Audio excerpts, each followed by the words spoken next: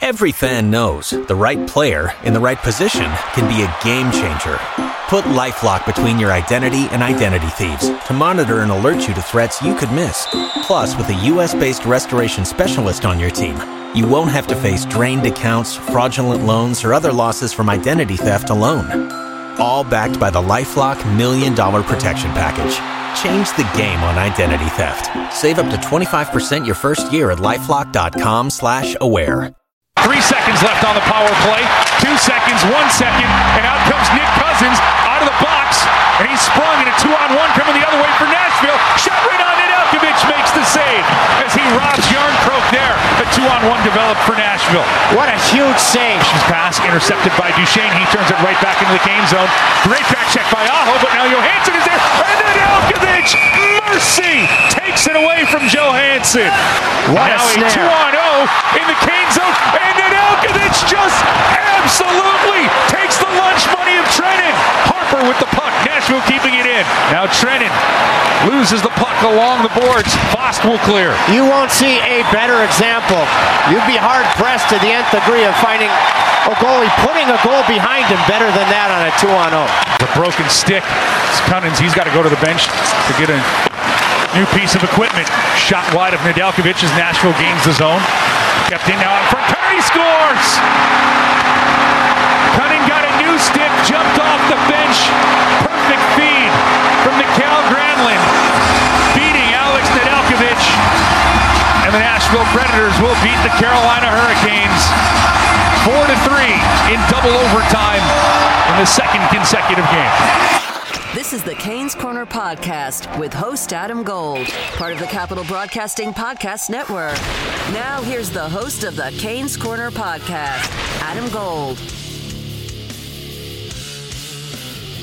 Welcome to the Canes Corner Podcast. I am Adam Gold.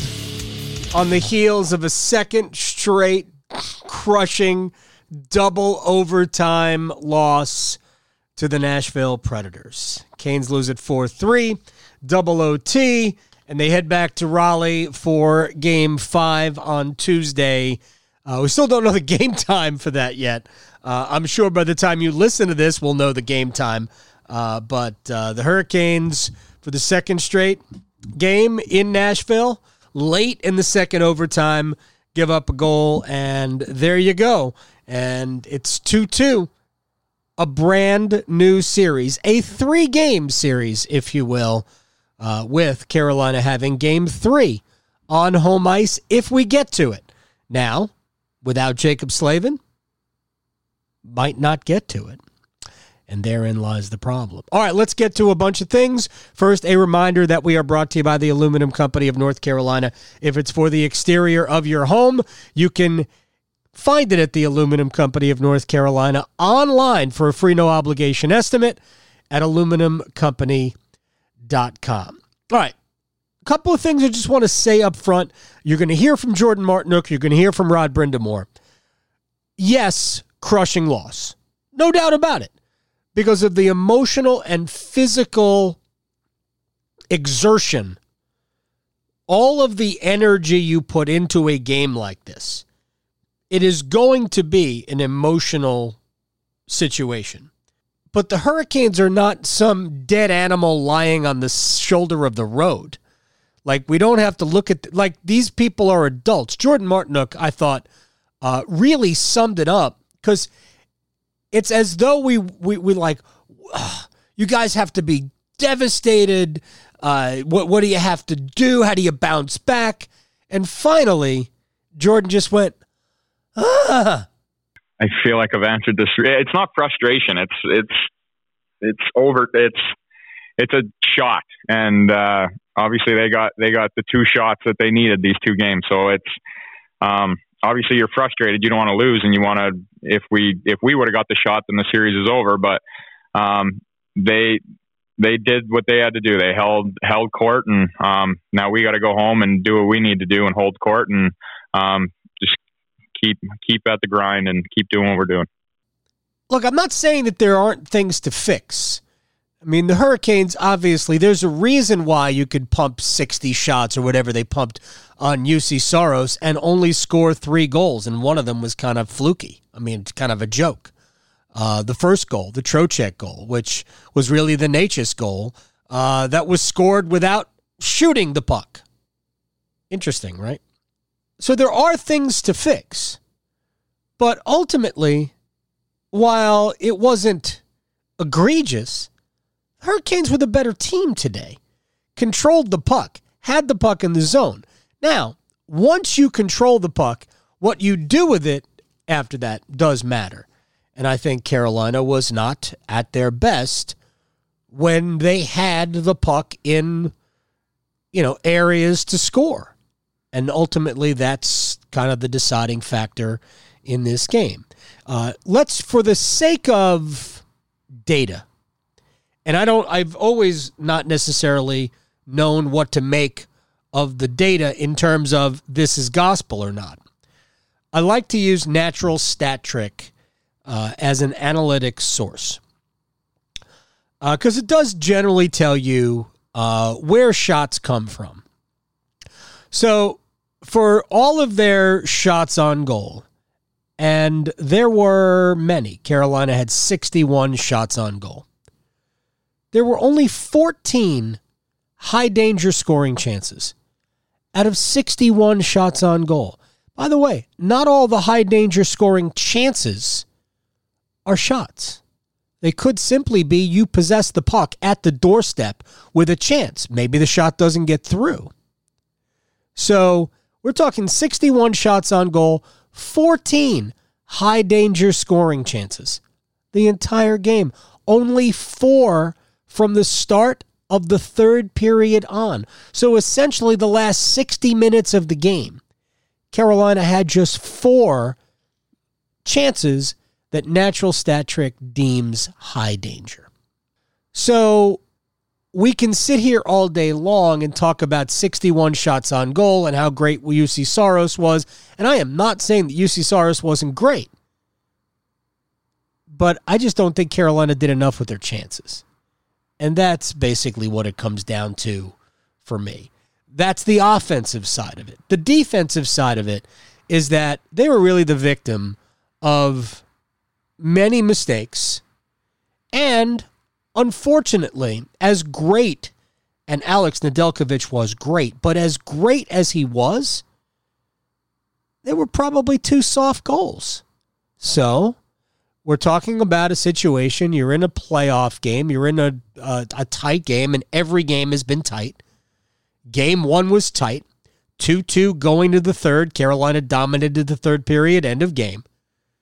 1-0 going to the third period in game 2. Carolina scores the empty netter, and then there's a garbage goal. So it really wasn't 5-2, 3-0. Those were winnable games for Nashville, too. Just like these 2 games were winnable for Carolina. I think Carolina played much better today than they did Friday night, but they end up, the result is the same. Double overtime loss. And I do think that we can go through the goals and kind of explain the goals that Carolina allowed and explain it. By the way, you wasted this from Brock McGinn. Lorenz takes a shove from Ekholm. Back to McGinn. He scores! Brock McGinn, as the 4th line dials up the equalizer with 1:55 to go in the second. We're tied at 2. A game as we are underway in the third. Stahl with the puck. Comes out to McGinn, and he scores! Brock McGinn! 13 seconds into the third period, diving through the air, and it's the Brock McGinn show on Broadway in Nashville. Not entirely sure when the last time Brock McGinn scored, basically 90 seconds apart, but we all watched that today. But you wasted that because, well, but I'm going to get back to the first Brock McGinn goal here for a second. If you remember the goal, it's going to illustrate my overall point. Carolina's first goal came, Martin Necas makes a great individual play, a little toe drag in transition, gets inside the dots, and doesn't even really shoot it. He fans on the shot. looked like it might have gone off Harper's skate and kind of traveled towards the goal, and Trocheck eventually helps it across the goal line. I think it was going to get there anyway. But, Nate just makes the play, but there's a whole bunch of congestion in front of UC Saros. And on the first McGinn goal, the one that he shot from outside the faceoff circle, not a high danger chance by any stretch of the imagination, but outside the faceoff circle along the wall, Jordan Martinook and a defender were in front of UC Saros. He never saw the puck. Like the first goal from Nashville on Friday night when Ryan Ellis floated it in from, on top of the right faceoff circle, and Ned never saw it. Can't stop what you don't see unless it just happens to hit you. So he never saw, Saros never saw the McGinn shot. It goes inside, off the inside of the far post and in. And that's what Carolina didn't have enough of tonight. That's what's been plaguing them on their power play. I just think UC Saros had clean looks at almost every shot Carolina took tonight. I think the Hurricanes took a lot of what I'll call, in a hockey term, three-pointers. It took a lot of perimeter jump shots. And if you're not going to get traffic in front of the net, then you're probably not going to give up too many goals or going to score probably not going to score too many goals. There was a play during the game where Brett Pesce was throwing it at the front of the net, and it looked like that. I think it jumped the stick of. Well, there were a couple of plays that they didn't even look like shots. They looked like they were supposed to be passes. Carolina was supposed to get tips. I think Jesper Fast. That was right. It was the Jesper Fast shot. This was potentially a goal. It was Pesce from the left point, putting a shot on net with Stahl and Fast in front, but Fast couldn't get his stick to it. If he gets a stick to it, he can deflect it over Saros. Saros saw the shot from Pesce the whole way, but the whole point was to get the stick to it, so to deflect it. You people all understand the concept. I don't have to teach you about deflecting in front. But ultimately, that was Carolina's problem today. And to an extent, that was Carolina's problem on Friday. Tons of shots, but not a lot of goals because not a lot of traffic. When that changes, Carolina will get back to scoring a bunch of goals on UC Saros. Because the efforts that they played with, both in games 3 and 4, were good enough to score goals. But you have to be able to go that extra step. When Nashville has decided, and in games 1 and 2, Nashville decided that they were just going to be physical with Carolina, that didn't work. All right, so we said, well, what's their plan B? This is their plan B. Their plan B is to clog up the middle of the offensive zone, or their defensive zone. And their plan B is to take advantage of the fact that Jacob Slavin isn't playing and go to the front of the net all day long. And that is where Nashville is doing their work. Because we'll go through the Hurricanes, the goals that Carolina allowed, and you'll see the problem. Anyway, Brock McGinn, good game. Even though he was on the ice for the first goal, we'll explain in a second. And Carolina just had to figure it out. So Carolina played really well, but it ain't like there aren't things to deal with. And there are things to deal with. All right, let's hand out some praise first.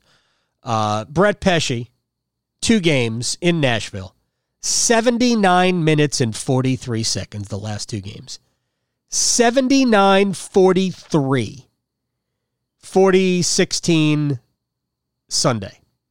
Brady Shea, 39-02 Sunday, 77-23 the last 2. They badly need Jacob Slavin back. I'm not trying to be alarmist here. I'm just going to reiterate something I said prior to the playoffs. I think it was even after it might have been after the last Saturday game of the regular season in Nashville or the final game of the regular season in Nashville. I absolutely believe this is true. They're definitely not getting past Tampa or Florida, whoever survives that series, without Jacob Slavin. But I said it, and I don't. I mean, I think I'm probably have a better chance of being right than wrong here. I don't think they win a series without Jacob Slavin. I don't think it's fully grasped just how important he is. The difference between the Hurricanes and the Predators isn't that much. The difference is Carolina's high-end players are better than Nashville's high-end players.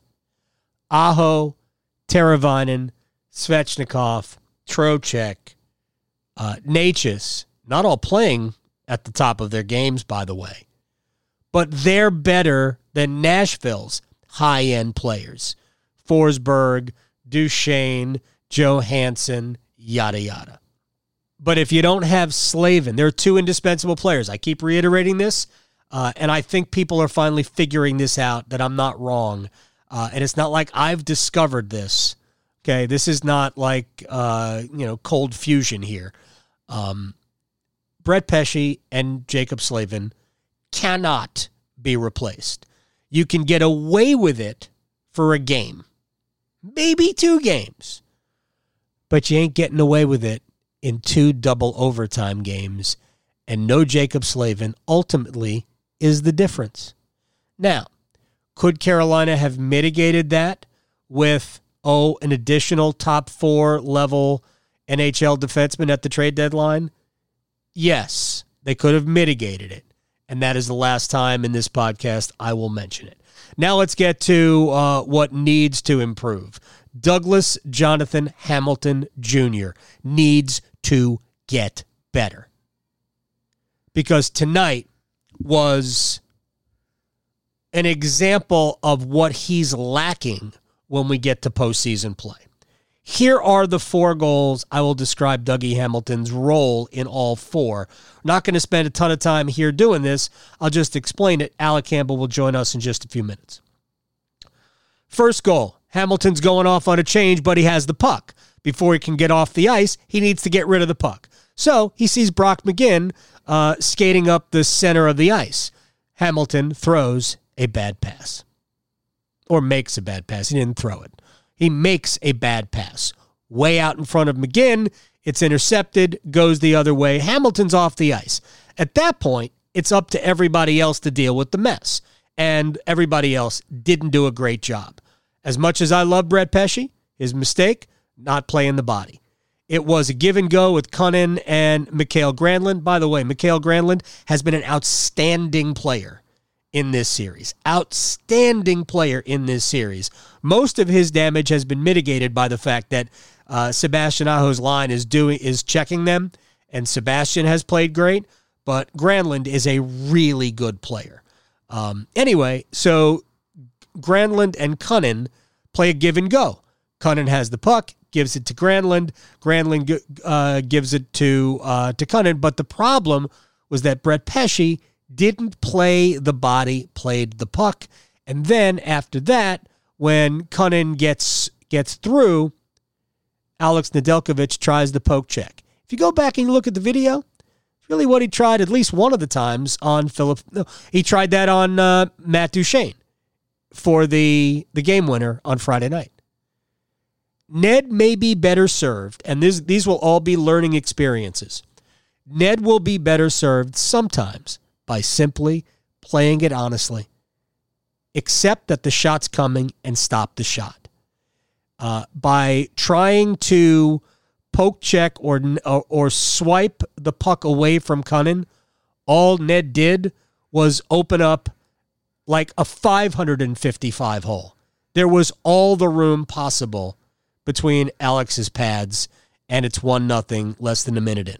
So that's the first goal. The second goal was the shot from the point that Ned stopped, and the puck drops to his feet, and Ned couldn't cover it. Right? Ned couldn't cover it. Now we're going to explain in a second what another of the real problem there, but that's what happened there. Ned couldn't cover the puck, and ultimately Ryan Johansson punches it in, and there's the second goal of the game. Carolina was dominating the period at that point, and all of a sudden, Nashville's got a goal. It's 2-1. The problem there is that because everybody thought Ned had the puck, just kind of people drifting. Everybody stopped. They figured Ned was covering it. You actually see as Ned is losing control of the puck, Dougie Hamilton is just turning and skating away. I know it's going to sound weird, and maybe it's just not the style that the Hurricanes play, but be angry in front of your goaltender. So this is not just about Dougie, although Dougie was skating away. If there's anybody for Nashville and you think Ned's got the puck, you just protect your goalie. So get a stick to Johansson, get a stick to Duchesne, whoever else is on the ice, and Philip Forsberg was the top line. But that's not what happened. Everybody skated away. Everybody assumed Ned had the puck, and boom, Ned didn't have the puck. How did that whole thing start? Jake Bean got big boyed off the puck. Twice. He had the puck twice. Jake Bean got crumpled in the corner by Matt Duchesne. Ain't the first time that's happened to Jake Bean with Matt Duchesne. And those are the things that Jake Bean is just not equipped to handle at this point. You can be physical with Jake Bean and take the puck from him, or just knock him down and eliminate him from the play. And that's what happened there. I mean, go back and look at it. Bean had opportunities, and ultimately he got big boyed. And he was one of the players who skated away when everybody thought Alex Nedeljkovic had the puck. So there's a second goal. Hamilton, one of the players who skated away. Again, not necessarily his fault. That goal is entirely on Alex Nedeljkovic, but there were opportunities to do something about it. Attention to detail. Third goal, it's sort of almost unfair to blame Dougie Hamilton here because he was in the penalty box, but he was in the penalty box for a trip. Now, you go back and you look at that and you go, really? That was a trip? Didn't look like much there. I don't know. Maybe Dougie uses a lead stick. And if that's the case, well, then it was a trip. Not entirely sure it was a trip, but it was a trip, and Dougie was in the box. While Dougie was in the box, for the last 30 seconds of that power play, the killers were Yanni Hakanpää and Maxime Lajoie. No Jacob Slavin. That's how you get Maxime Lajoie killing penalties. And then on the final goal, double OT, less than 4 minutes left in the second overtime. We're so close to orange juice, granola bars, pizza, calories, and 15 minutes of catch your breath to go out and try to win a hockey game. And the puck goes in behind Nedeljkovic. It gets wound around behind the net. Mikael Granlund goes into the corner for the puck, and for some unknown reason, Dougie Hamilton chased around behind the net, and down the slot comes Luke Cunnin. The broken stick. It's Cunnins. He's got to go to the bench to get a new piece of equipment. Shot wide of Nedeljkovic as Nashville gains the zone. Kept in now out front. Cunnin scores! Cunnin got a new stick, jumped off the bench. Perfect feed from Mikael Granlund, beating Alex Nedeljkovic. And the Nashville Predators will beat the Carolina Hurricanes 4-3 in double overtime in the second consecutive game. I'm just not sure why Dougie Hamilton was skating behind the net. I mean, his job, Brett Pesce went onto the corner to check Mikael Granlund, and Dougie just kind of skated away. Meanwhile, Luke Cunnin's coming down the slot. Not a good game from Dougie Hamilton tonight. It hasn't been a good series for Dougie Hamilton at all. And we're going to throw out last year because Dougie Hamilton was coming back from a leg injury, and he might have been 100% in terms of being healed, but he wasn't Dougie Hamilton. He wasn't the Dougie Hamilton we watched for 40-some-odd games in the regular season until the injury in Columbus. But here's what I do remember from Dougie Hamilton 2 years ago. I remember him not being an effective player in the playoffs. And I really hope that this is still a small sample size that Dougie Hamilton can snap out of this and become a positive player for Carolina. Because especially when you need him, when you don't have Jacob Slavin, he really hasn't been good at all. And I mean, look, I don't know if it's fair to say they lose the game tonight because Dougie Hamilton played poorly. But Dougie Hamilton played poorly, and there are fingerprints and residue of Dougie Hamilton on all 4 goals in one way, shape, or one way or another. So that's unfortunate. A couple of other very quick things. We'll take a break. We'll come back with Alec Campbell. Alex Nedeljkovic was awesome tonight. Awesome. He made some of the greatest saves I've ever seen a Carolina Hurricane goaltender make. Cam Ward on, Fernando Pisani in the third period of Game 7 of the Stanley Cup Finals. Kevin Weeks on John Madden in the opening round of the Easter. Was it the opening round in 2002? Yeah, opening round 2002. I mean, incredible saves. He made so many great saves, but he let in 2 soft goals. And sometimes, and unfortunately, this game is one of those times, you're only as good as the goals you allow. As great as Alex was, those are absolutely the second goal. But I think the first one, too, just can't allow him. You just can't. Man, you have to save your team.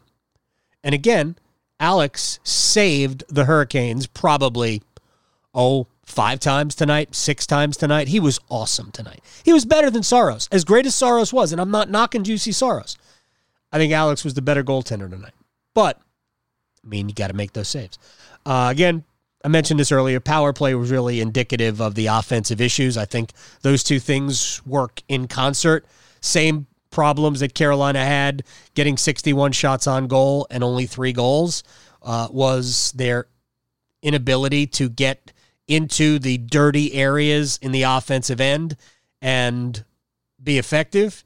And really that manifests itself on the power play as well. So Carolina has a couple of power play goals in 4 games, but 0 for 4 tonight. They lost the special teams battle. You didn't figure to lose the special teams battle to a team who was as mediocre as Nashville was on the power play and penalty kill all season long, but therein lies the rub.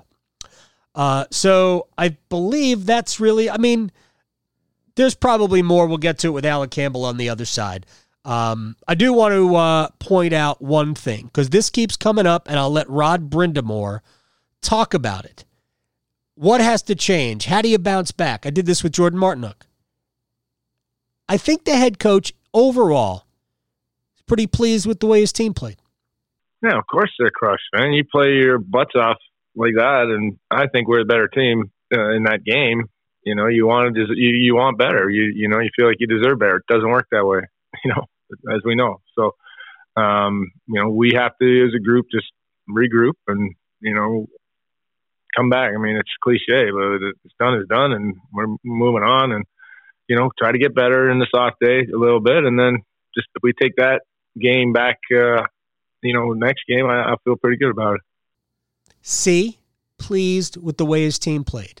Look, he's not going to undress players that need to play better. He's not going to undress Dougie Hamilton. He's not John Tortorella, right? So Hamilton needs to play better. Andrei Svechnikov probably needs to play better. I think Martin Necas needs to play better. Bean needs to play better. Gosh. But they're, without Slavin, it's a difficult thing. And it's difficult for everybody, even though Pesce and Brady Shea have just been absolutely dynamite. All right, we'll take a short break. We'll come back with Alec Campbell on the other side. Remember, this is the Canes Corner podcast. It is available wherever you get your podcast, the Morning After edition, which was in a way supposed to be the evening after edition until life intervened and it became the morning after edition again. Anyway, wherever you get your podcast, rate us, review us, let us know what you think, give us some feedback. We love feedback.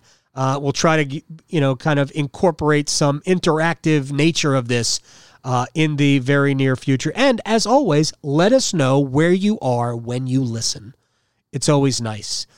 At A Gold Fan. Plus, I like seeing pictures. At A Gold Fan on Twitter. Alec Campbell, my friend, on the other side. My man Alec Campbell, Stormwatch Aftermath, intermissions, and we had a lot of them. We nearly had another one on the Hurricanes Radio Network.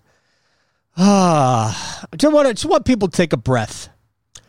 Obviously, when you lose a game in double overtime, nearly into triple overtime for the second night in a row, there is going to be some disappointment. No one more disappointed than the players and the head coach and everybody connected to it, all the connections, to use a horse racing term. Right. But there's not a ton. There's certain things they have to get better at, but they played well enough. I think they were better tonight or this afternoon into tonight than they were Friday. I thought this was a better game. Nashville didn't really have many chances at all. The problem is Nashville cashed in on the last ones. How'd you see this? Yeah, I would agree with all of that stuff. I thought Carolina was pretty good. The sentiments after the game from Rod Brindamore and Jordan Martinook and Brock McGinn are really, we played well. We got to keep our heads high, and we could have won the game, but we didn't. And so I think that is true, and I think that's fine to point out. Largely, I agree with that. I think that the Hurricanes were very good tonight, but they weren't opportunistic when they needed it most. They had a 3-2 lead in the third period. They lost the special teams battle. Yeah. And every mistake they made turned into a goal. And the other thing, too, is they did not get enough out of a good performance. And credit Nashville for part of this. I thought it was the case in the last game, too. Man, it seems really hard for Carolina to get clean looks on net or get pucks through and get second, chance opportunities, rebounds, stuff like that. I think Nashville's made it really difficult on them over the course of the last couple of games. And so what that means is that when you do get opportunities, you got to score. And I think that's the bigger thing. It's all fine to talk about how well they played and that they were good enough to win the game. All that's true. But at the end of the day, you got to score goals in big moments. Yep. And they hadn't done that in the last two games. And they had chances to do it. Brock McGinn, right on the doorstep, could have had the hat trick in the game winner and, lost the puck. There were other instances of, guys that finally got clean looks and, Svechnikov whizzed one over the top of the goal at one point. You got to put things on net. You got to get yourself an opportunity. We saw it with Aho, I think it was the last game, or maybe it was game 2, where he just flipped one at the net and it went in. Right. So, it was game 3. He went off a Roman Yossi stick. Yeah. So there isn't a whole lot that I would change in terms of the way they're playing the game. If they give you that game consistently, I think more often than not they're going to win the game. Right. But they haven't scored the big goal in the big moment the last couple of nights, and that's been really the difference. And Nashville has. So I think if you were scoring this game by in boxing terms, I think Carolina was the better team tonight. Maybe not by a lot, but they were the better team, and they just didn't win. And unfortunately, in the playoff time, better team and not winning doesn't really work anymore. You got to win. You're right. It doesn't matter. It doesn't matter if you outplay the other team and lose, because ultimately the only thing that matters is whether or not you won. And all of what you just said is very true. The Canes were the better team, had the puck a ton, had tons of zone time. But how about the fact that they had one high danger chance in 36 plus overtime minutes. 1. That's it. And that's, I mean, ultimately for all of their zone time, they had plenty of scoring chances. But without traffic in front, those are all going to be handled by somebody playing as well as UC Saros. And here's the thing. Saros made, I don't know, what he makes, 59 saves, 58, however many it was. Almost 60 saves. Do you remember any? There were a few. I mean, the game was so long, Adam. I mean, I forgot what happened in the first period already. So if there was a big save made in the first period, then I forgot about it already. But no, there weren't a ton of good ones. And again, I think like this game was, to me, almost a carbon copy of the game they played on Friday night. But as you point out, slightly better. But in terms of and you know, the net front and the traffic stuff, I think has been a big key in the last 2 games, both in the way that Nashville has gotten traffic and net front, both on the offensive side and the defensive side, and Carolina's inability to get that. And I talked to Eric Cole about this in the pregame show. You know, so much of that is simply getting there first. You know, beating your guy to that spot and establishing your position.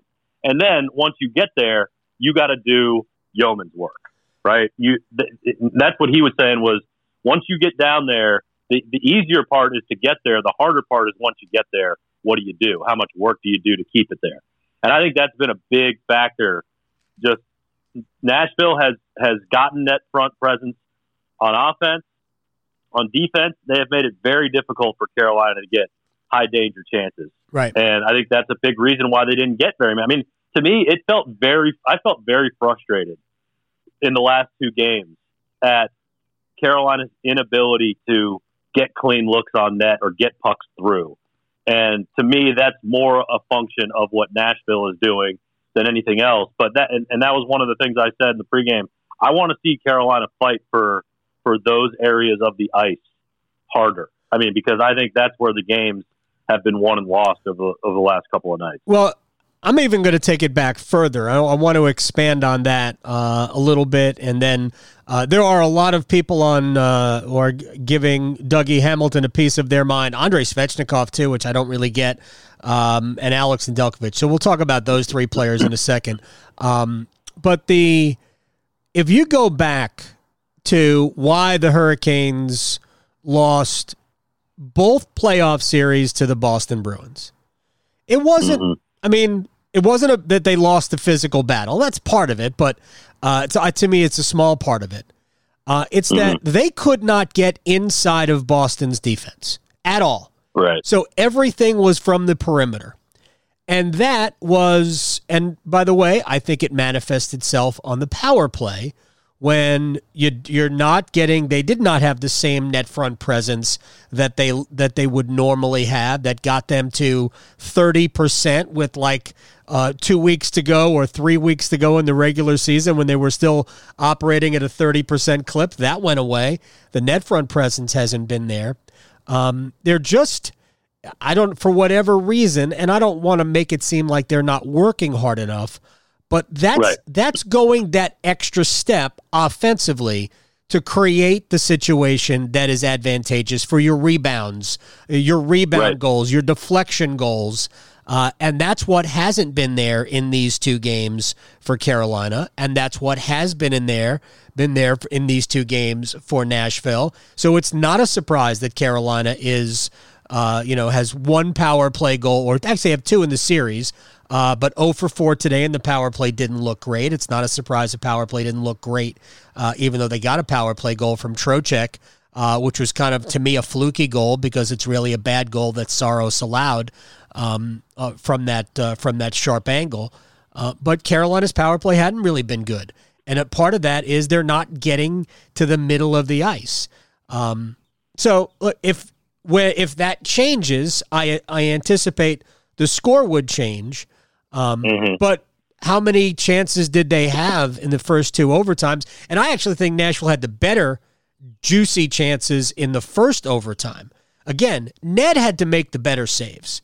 And I think Ned had to make the better saves all game long. But Ned had to make the better saves in the overtime, even though Carolina had huge shot attempt and shots on goal advantages. But again, I think Carolina was taking a lot of those shots. They took a lot of three-pointers today. And, I mean, you can score on three-pointers. Brock McGinn scored on a three-pointer from the wall. What was interesting about that? There was a net front presence. Saros never saw the shot. It's it can be very simple, right? Yeah. And, unfortunately, I'm not sure that, as you point out too, I'm not sure that has been a real staple of their game for a while, for like seasons. That, they have not really been a great net front team. I'm not saying they've always been terrible at it, but it's almost like they need to be reminded every game, hey, you got to get some position down there because good things happen. But, I didn't see, well, I guess this is also a function of that Saros didn't really give up many rebounds either. Well, when you see the puck from distance, you shouldn't, right? Yeah. Right.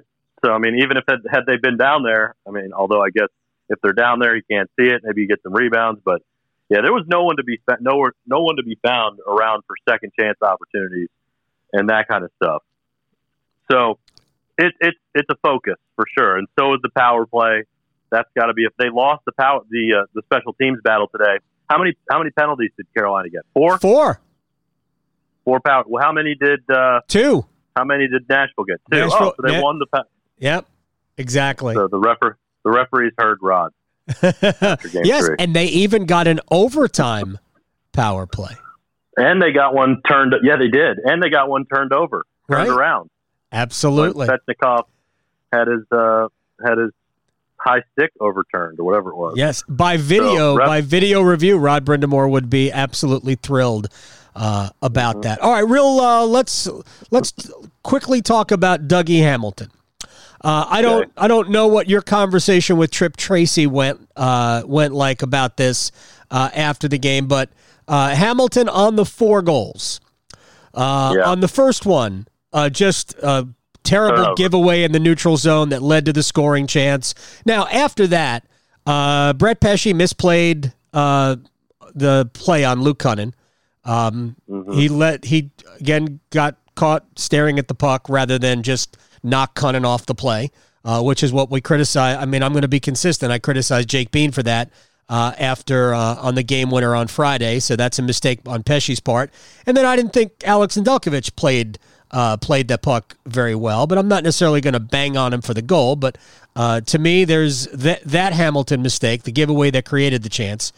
Along with everybody else, was loitering on the second goal when Ned just, for some reason, couldn't cover it. He was in the box on the power play goal, and I'm not sure what he was doing on the game-winning goal. Why did he skate around behind the goal? I don't know. And leave the front of the net. So that was Dougie Hamilton's night on the 4 goals. Yeah, I think I could go as far to say that Tripp essentially pinned it on Dougie Hamilton, the loss. Right. When I asked him, where the Hurricanes lost the game, he said Dougie Hamilton. So all that I think is fair. I also think on the first goal, they were kind of changing at the same time. Yes, he was. He was going off on a change, which is why he wasn't on the ice for the goal. Yeah, which put them in a real bad spot.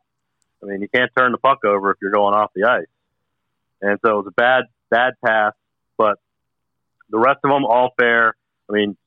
Take a bad penalty. That leads to, the power play goal for Nashville. And Nick Cousins, by the way, in the third period, almost single-handedly beat the Hurricanes. Yep. So it wasn't for Alex Nedeljkovic. Cousins has played well against Carolina this year. Yeah. That save Ned made at the end of the game to send the game to overtime was insane. Yeah. So yeah, it was a rough night for Dougie, and he doesn't have Jacob Slavin there to cover either. And that's, I think that's as glaring as just looking at the minutes for Pesce and Shea. The two things that stand, the Canes had a chance to win without Jacob Slavin in the lineup, but they have run the minutes up on Pesce and Shea, and Hamilton needs more help defensively. So I hope Slavin can come back and play on Tuesday, whenever the game is. By the way, have you seen when the game's going to be? No, I don't know yet. Tuesday. Yeah. I assume it'll be in the evening. Yeah. Yeah. I'm just assuming it'll be in the evening. I think the criticism for Dougie is fair. Okay. By the way, Brett Pesce last two games, 79 minutes and 43 seconds. Brady Shea the last two games, 77-23. Hey, Dougie played 36 minutes on Friday night. So I mean, I don't know. Maybe it's fair to wonder if Dougie's tank was running a little low too today, with less than 48 hours. Look, to me, that wouldn't be an excuse.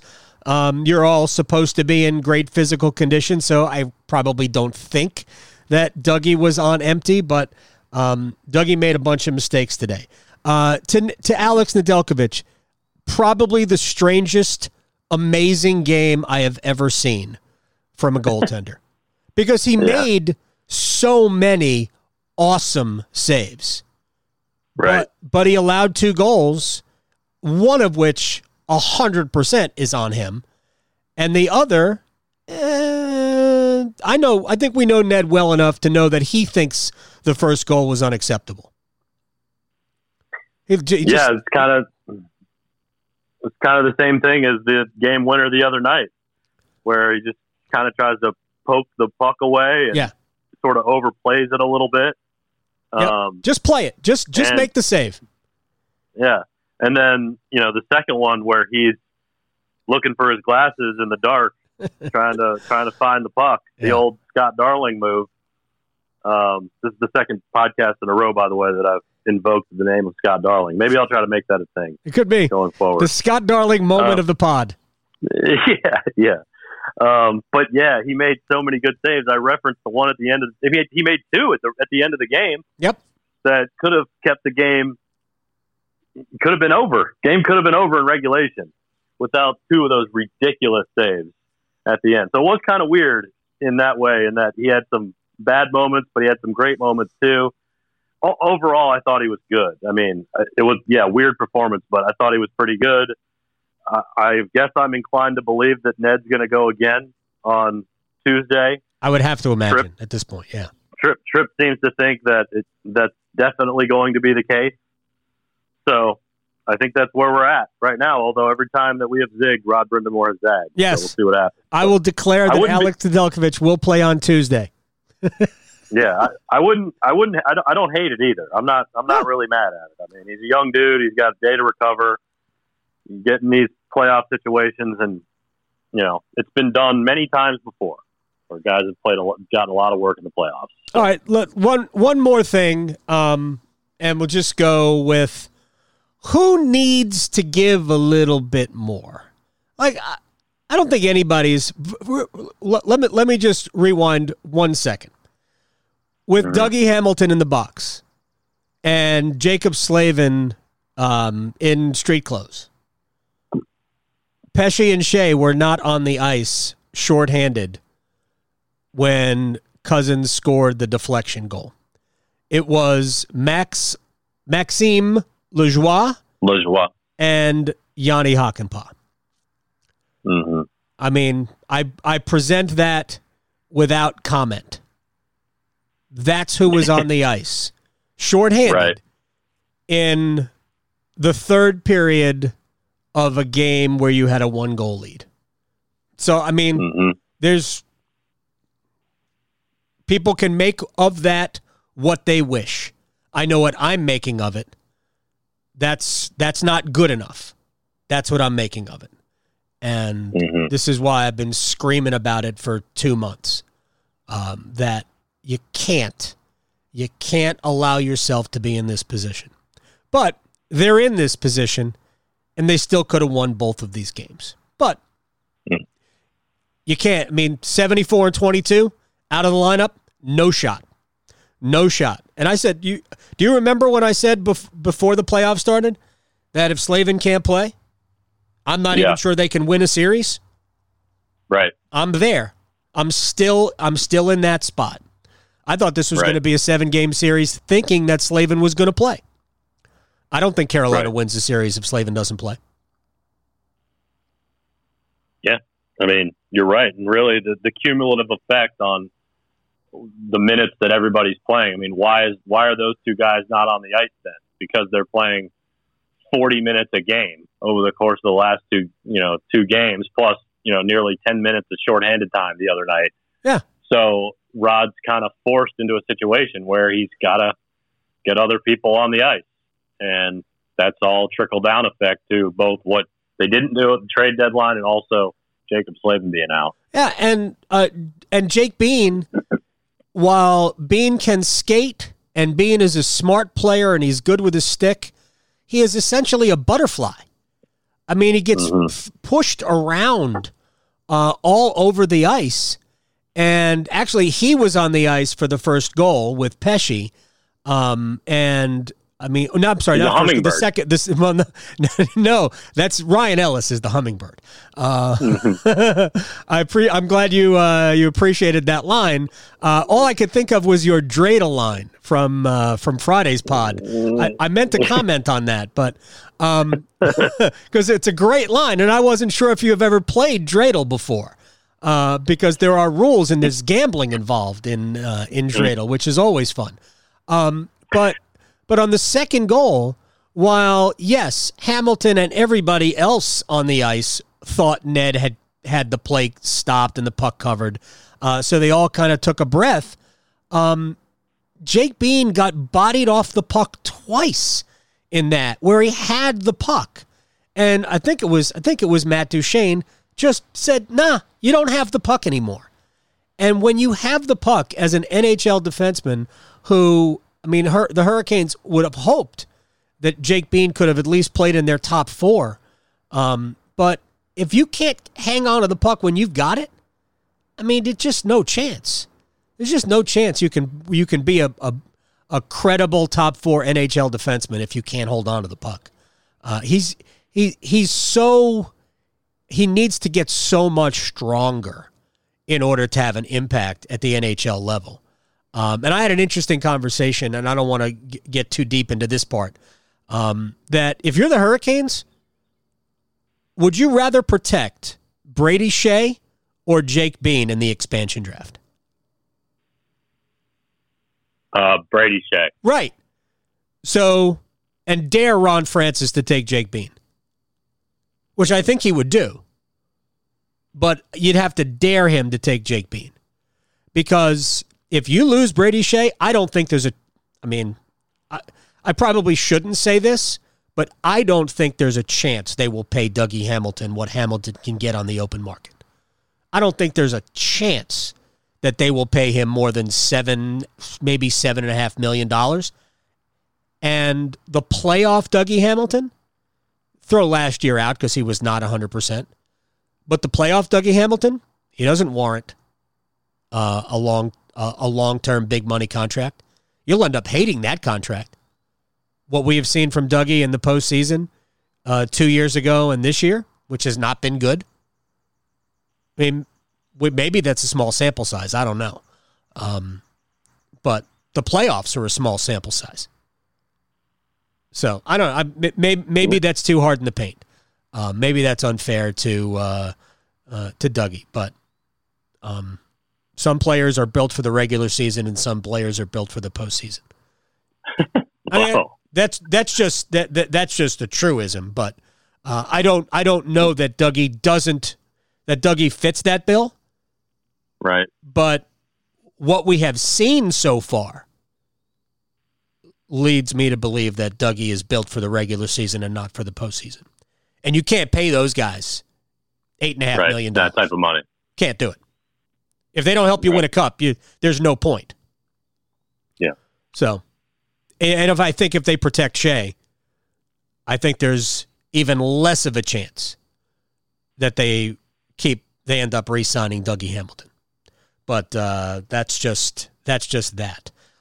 Anything else? Any parting words, wisdom, advice? No, I mean, you were about to ask which guy do you need more from? Oh, yes. That's what I asked. And then I went off on a tangent. Like I said, I wouldn't. Right. And, I mean, the first guy that comes to mind for me is Svechnikov.